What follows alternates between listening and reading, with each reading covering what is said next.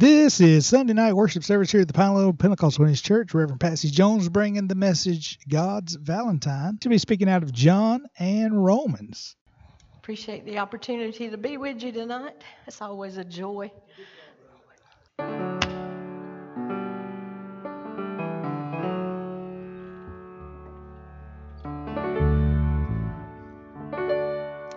I'm thankful that one day Mercy walked in.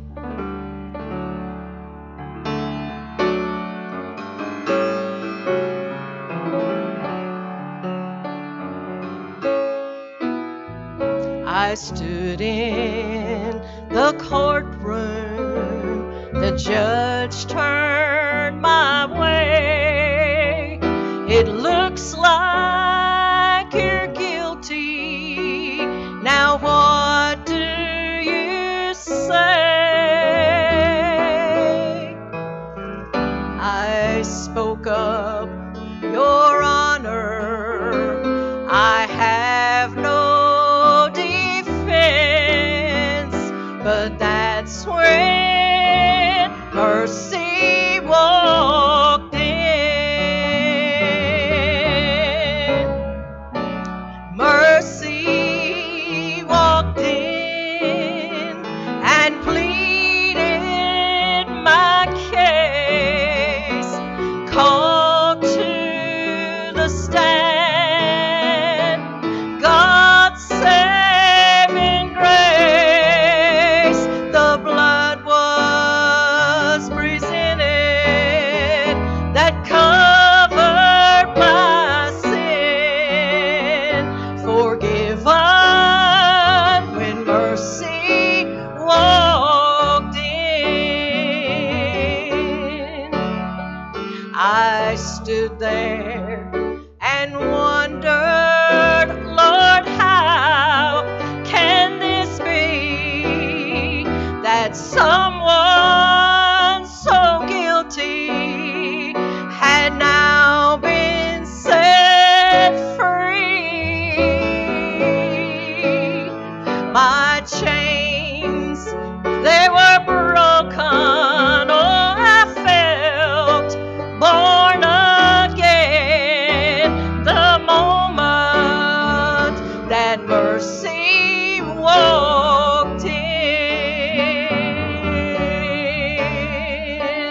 Mercy walked in and pleaded my case, called to the stand, God's saving grace. The blood was presented that covered my sin, forgiven when mercy walked in.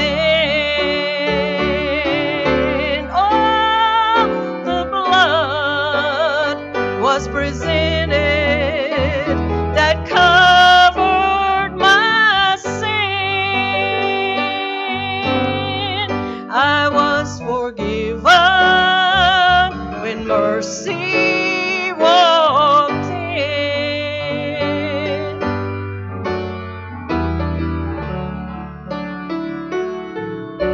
Hallelujah, hallelujah, hallelujah. Thank you, Jesus.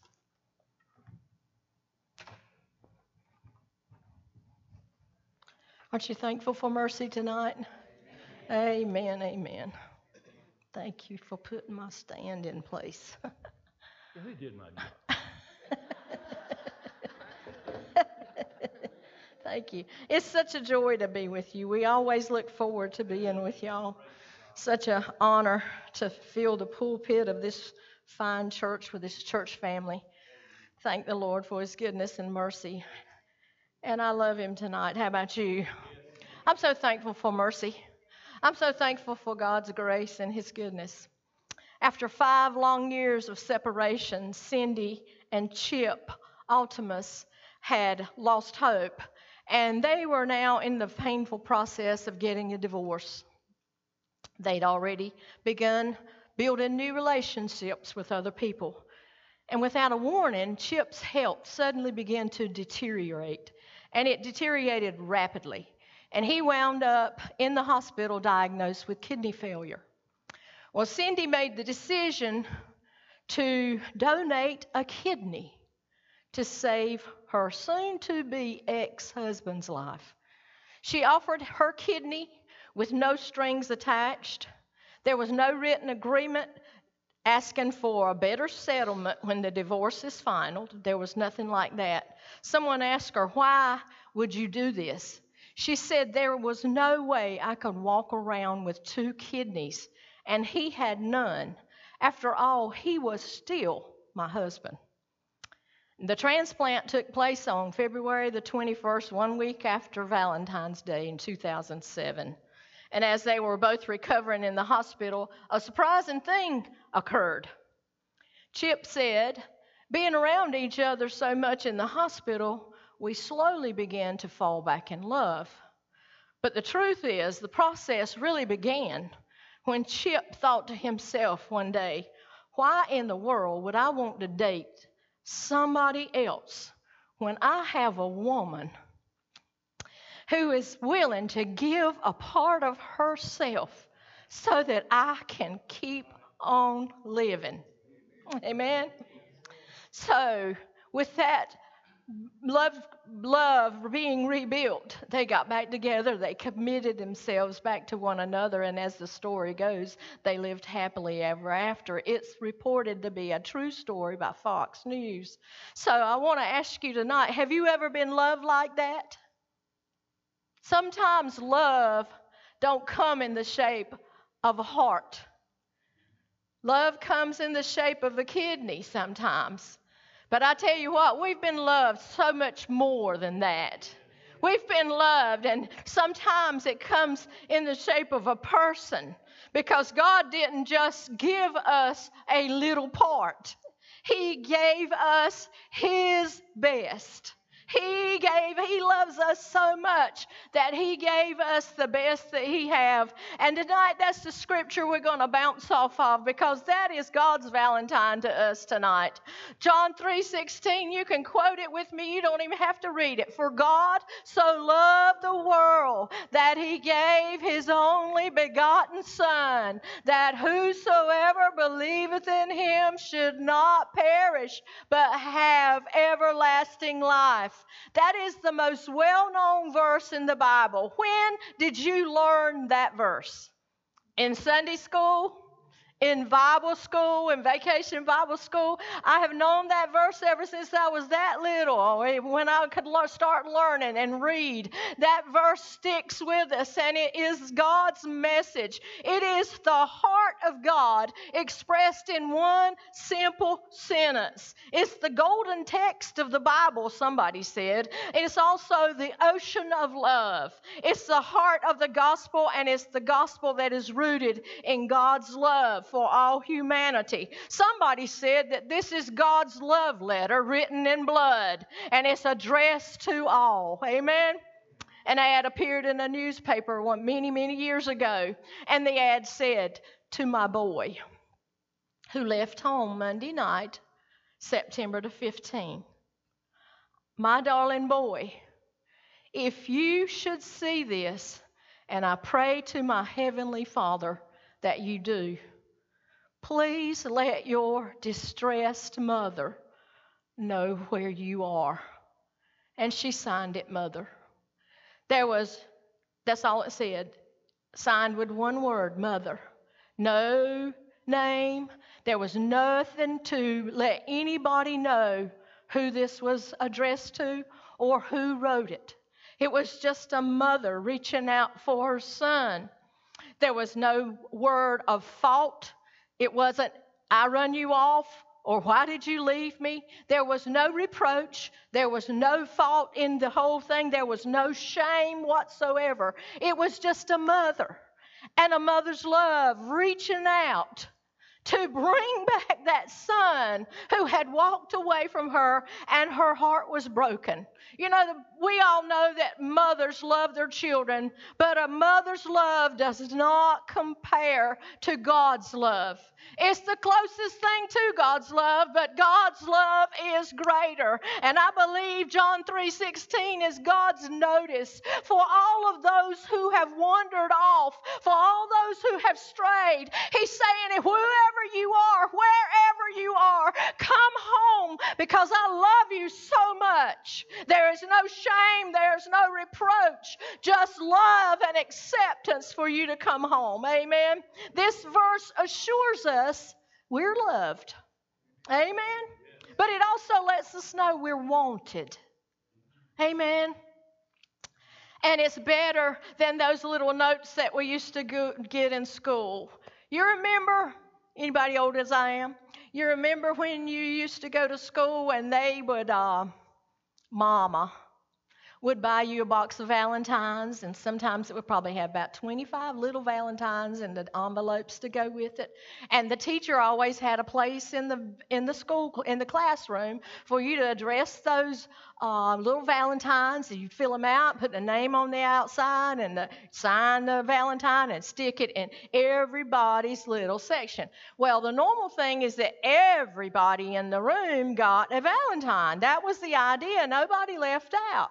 Well, we did that, but every now and then there would be a year where you'd get this special little Valentine. And on this Valentine, you'd open it up and it'd have the little sweet little Valentine that it would be, whatever it was, little animal or whatever it was. But on the back side of that, it would say, "Do you like me?" And then they would add, or we added, I did it too. Then we'd add a little box, 2 little boxes. Yes or no? Do you like me? Check yes or no. You know, God has sent us a Valentine, and there is no doubt that He loves us. There is no doubt that He likes us. He loves us more than we can imagine. And we were all thrilled. I was thrilled to get those little Valentines. And we'd always check yes or no and give it back to whoever had signed the Valentine. And it was exciting to get that. But we've got this Valentine that Jesus has said is to every one of us. Hallelujah. There's no question to if God loves us. The question really is how much does God love us? And we really have a baseline that we can gauge this question with, because we find that word in the verse that we're reading, a small word, God so loved. The word so addresses the question, how much? So emphasizes the greatness of His love. So says, He loved the world to this degree, to this intensity. Another translation says, this is how much God loved. Amen. The answer to that question is, how much did God love? It's this much. He gave His only begotten Son. Jesus told Nicodemus that night, this is how much God loves you. He sent you me. Amen. He sent you me. Jesus is God's indescribable expression of the love that He has for the world. And who does He love? Well, He loves the world. He so loved the world. And His love is really indescribable. It's incomprehensible. And He's talking about the world. And He's talking about this is all mankind, all humanity. You know this. I'm not telling you anything you don't know. But we do know that He's talking about humanity that's in total opposition to God. We know He's talking about the humanity that actually hates God. He's talking about humanity that dwells in darkness, humanity that did not receive Jesus when He came. He's talking about humanity at its worst. And He didn't just love some people and leave the rest out, but He says He loves the entire world. He loves every nation, he loves every language, and he loves all kinds of people everywhere in this whole wide world. Fort Hancock is on the furthest tip of Sandy Hook, which reaches out into the Atlantic Ocean on the tip of New Jersey coast. It's now no longer a fort, but it is a memorial park. But during World War II, it was a military training center. And a civilian in that area, he was eager to bring the good news of the gospel to the thousands of young men who were stationed there. But the military authorities would not allow him access to the base. So he was not going to be denied, and he figured out a way. He asked a firm that specialized in making little novelties to make several thousand mirrors that were about 3 inches in diameter. And when he got those mirrors, on the back of each mirror, he had printed the words John 3:16. And he also had underneath the verse, John 3:16, he had printed, if you want to see who it is that God loves, look on the other side. So as each one of those soldier boys turned the mirror over, they looked at themselves and they saw who God loved. God loves you. God loves me. God loves us. He loves us all. That's who God loves. And then we go and we see how deep is His love. His love is so deep that He didn't just tell us He loved us. His love was so deep it moved Him to action, and He actually showed us how much He loved us. He loved us so greatly that He gave. And that phrase, gave, He gave, that indicates suffering. It's suffering on the part of the giver. God the Father gave His only begotten Son, Jesus. And only begotten, you all know this. Only begotten is a word that means single. It means unique. It's one of a kind. And Jesus is uniquely God's Son in a way that no one else is. Hallelujah. Hebrews 1:3 calls Jesus the express image of God's person, or the exact representation of His nature.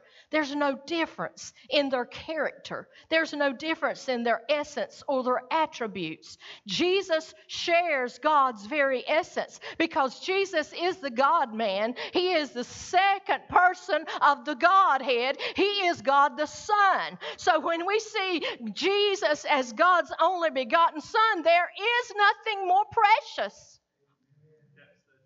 than God's only begotten Son, because there is no other only begotten Son. God's love was so powerful and so deep that He offered up the most precious and beloved person to Him for us. The Amplified says it like this: for God so greatly loved and dearly prized. Wow, He prizes us. He prized the world that He even gave up His only begotten, unique Son. He gave the life of His Son for the sake of us, the world. When you think about it, watching us from God's viewpoint, He watches us as we manipulate and we hate and we use and we destroy. We really are a mess. We were a mess before we were changed, amen. Thank God we're not what we were, amen. But mankind was a mess. And watching us, God could have easily left us to our own destruction. He could have been repelled by all that He saw, all our wickedness and all of our sin. And He could have turned away in disgust and just walked off, leaving us in all of our misery. and we would have deserved it. Sad to say, but it's true. But God didn't. God was so intense in his compassion and his love for mankind that he made a way for you and I to get back to him. He gave the life of his son. In a book that's the name is called Written in Blood, Robert Coleman, he tells the story of a little boy whose sister needed a transfusion. The doctor explained that she had the same sickness that the little boy had just got recovered from, and her only chance for recovery was a transfusion from somebody who had previously conquered that disease. And since they had the same rare blood type, he was a perfect donor for her blood. So he went to Johnny, and the doctor said, "Johnny, would you give your blood to Mary?" And Johnny looked at him, and he hesitated, and his little lip began to tremble. And then all of a sudden he smiled, and he said, "For my sister, I sure will." So the two children were wheeled into the hospital room. Mary was pale, and she was thin, but Johnny was robust, and he was healthy. So when their eyes met, and Johnny grinned at Mary. And as the nurse inserted the needle in Johnny's arm, Johnny's smile faded. And he watched that blood flow through the tube. And while the process was going, he just lay there quietly. But when it was almost over, he asked the doctor quietly, "When will I die?" And the doctor realized why Johnny's lip had trembled and why he had hesitated. He thought that if he gave his blood to his sister, that meant he had to die for her. He had to give his life. And in that brief moment that he had, Johnny had made a wonderful decision. For my sister? Sure. Yeah. Johnny, fortunately, he didn't have to die to save his sister. But every one of us, we have a condition that is more serious than Mary's has ever been. And it required Jesus not to give just blood. It required him to give all his blood and to give his life. I'm so thankful that Jesus was willing to give his life for you and for me, because his son, Jesus, went down into the death. He went down into death while the angry mob applauded, while the unjust rulers stood around smirking with approval, and while all the imperfect people stood around yelling and mocking and feeling justified, Jesus died. But God loved those angry crowds. He loved those imperfect people that they were and that we are. He loved that unjust rulers so much that Jesus died on that cross. And the fact is, Jesus said, "I could have called all the angels from heaven and stopped my arrest." He could have stopped it. God, the incredible God that we serve, the all-powerful Creator, the mighty God, He could have stopped it all. But He didn't. Jesus died for us because He had to die for us. And the Bible says that God sent His sinless Son to die in our place. And the reason He did that, He sent us to show us how much He loved us. Romans 5:8 says, "But God demonstrates His love toward us in that while we were yet sinners, Christ died for us." Not when we're good, not when we are approved by Him, not when we're covered by the blood of Jesus, but when we were at our worst, when we were at our ugliest, when we were at our messiest, Jesus died for us. And God sent Him for that express purpose. Hallelujah, hallelujah. Jesus endured the worst death possible, all while we were still sinners. And that's how great God's love is. He said He demonstrates it. He shows us how much He loves us by giving us, when we didn't deserve anything, He gave us Jesus. Amen? He sent us Jesus. So we can basically say Jesus is proof of God's love. Amen? Amen, amen. Just think about it. God gave Him up for all of us. Romans 8:32 says, He who did not spare His own Son, but delivered Him up for us all. God could have spared His own Son, but He didn't. There's another story I want to share with you. On a summer day in 1937, John Griffith, he was a controller of a drawbridge for a railroad across the Mississippi River. And that day he took his son, his 8-year-old son, Greg, with him to work. And they were sitting at around noon. John had raised the bridge up to let some ships pass through. And he and Greg were eating their lunch out there on the observation deck. But one day, about 1 o'clock, he heard the whistle. And it was off in the distance, so he knew it was coming and it would be here quickly. But it was the Memphis Express.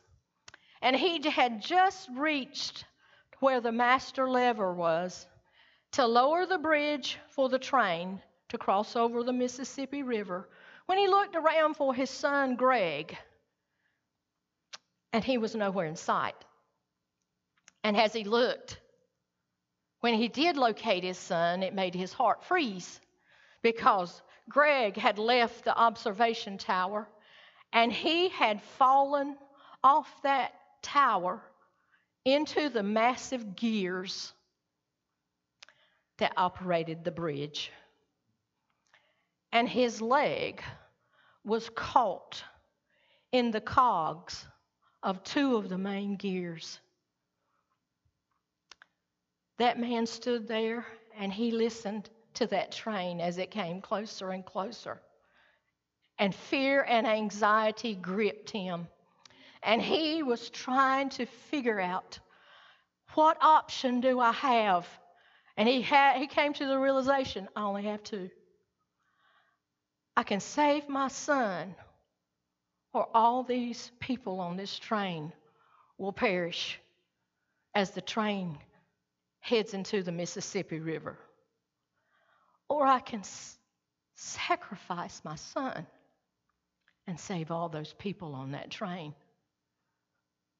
He buried his head in his left arm and he cried out and he pulled the lever and the bridge moved. He lost his son, and those on the train never knew anything about it. They passed right over. They never knew that that father had just sacrificed his own son so that they could live. Save my son or save all these people. God stood at a decision like that one time. He didn't even hesitate. He didn't consider the options because he'd already had a plan. Hallelujah. And he gave his own son to save us all. Amen? Hallelujah. Aren't you thankful that God, who could have spared his own son, did not and saved us? Thank you, Jesus. Thank you, Jesus. God gave the single greatest resource that heaven ever had for you and for me. He gave his son. And he loved us so much. And that verse teaches us that the end result, the reason he gave us, is so that we won't die, but we'll live forever with him. He loves us so much that he wants us to spend eternity with him. He was willing to sacrifice his only begotten son. There is no other and none like him. And he was willing to sacrifice his only son so that you and I can share heaven with him, or eternity with him, forever and forever. Have you ever thought about how long eternity is? We can't grasp that, can we? But He wants us to spend that time with Him. Amen. Hallelujah. And I'm going to close with this one last story because we know God sent His ultimate Valentine. But this story goes in the same section. But this one speaks volumes about our God. There's a story that is taught by Confucius. And Chinese missionaries heard this when they first began to evangelize in China. And the story goes, there was a young man. He had a wealthy father. One day, that young man stole a large portion of his father's wealth, and he ran away. He took the money, and he went far away from home, and he wasted it in rebellious living. The years passed, and finally all the money was gone, and he was destitute. So he got an intermediary to appeal to his father to let him come back again. And with open arms, his father accepted him right back into home and prepared for him a really big feast. Does this sound familiar? Now, this is Confucius' story. And as they were sitting, feasting together, all eyes were fixed on the son. There was a big smile on the face of the father. And the son felt pretty good, but all of a sudden, his face contorted into an expression of horror. And he grabbed his throat. He realized he had been poisoned. And Confucius says, so shall it be with every son that dishonors his father. What a difference between Confucius's prodigal father and our father. Which father do you want? Which father do you want? God didn't send His Son to die for us to save His honor. God loved us, and He revealed His Son to us to save us. Hallelujah. God loved the world that He gave His only begotten Son, that whosoever believed in Him should not perish, but have everlasting life. God loves us that much. And I'm so thankful that I have that kind of father. That my father loves me so much that he's willing to give everything he had. And the fact is, he sent Jesus to save us, but did you know that he's also willing to let us walk away? He's willing to let us walk away from him and live our life in rebellion, because that's what Jesus told us of the prodigal son for. It really should be called the prodigal son's father. It should be the story of the father, because it's what God does for us. He allows us to walk away, but while we're gone, He stands watching. He stands waiting for us to come home. And when we do come home, His arms are open. He runs to us. He holds us close, and He accepts us. There is no condemnation. There is no shame. Just love and acceptance. And I'm so glad that I serve a God like that. Aren't you? Aren't you glad God loves you that much? There's no reprimand. There's no shame. There's nothing. We got confidence in God's love for us. Amen? The Bible teaches us that He loves us because He has shown us His love. He has given us His Valentine, and all He says to us now is, be mine. Be mine tonight. Would you pray with me? Oh, hallelujah. If you want to come up to the altar and pray with me, that'll be fine. If you want to stand and pray, whatever. Hallelujah. We want to pray together. Oh, hallelujah. Hallelujah. Oh, yes, Lord. Oh, thank you, Jesus. Father, we are so thankful. We are so thankful for your word that is rich and real. We are thankful for the love that you have expressed in Jesus to us. Lord, we're so thankful that you are the loving Father and that you have called us and you are waiting for us to come home. Lord, you want us. You love us. Oh, God, we're so thankful. We're so thankful. We're so thankful, Jesus. We thank you, Lord, for your Valentine. We do know that you love us with a love that we can't even fathom, with a love that is so deep that we have no way of figuring out. We have no way of knowing. The Pine Level Pentecostal Witness Church Incorporated, copyright 2024.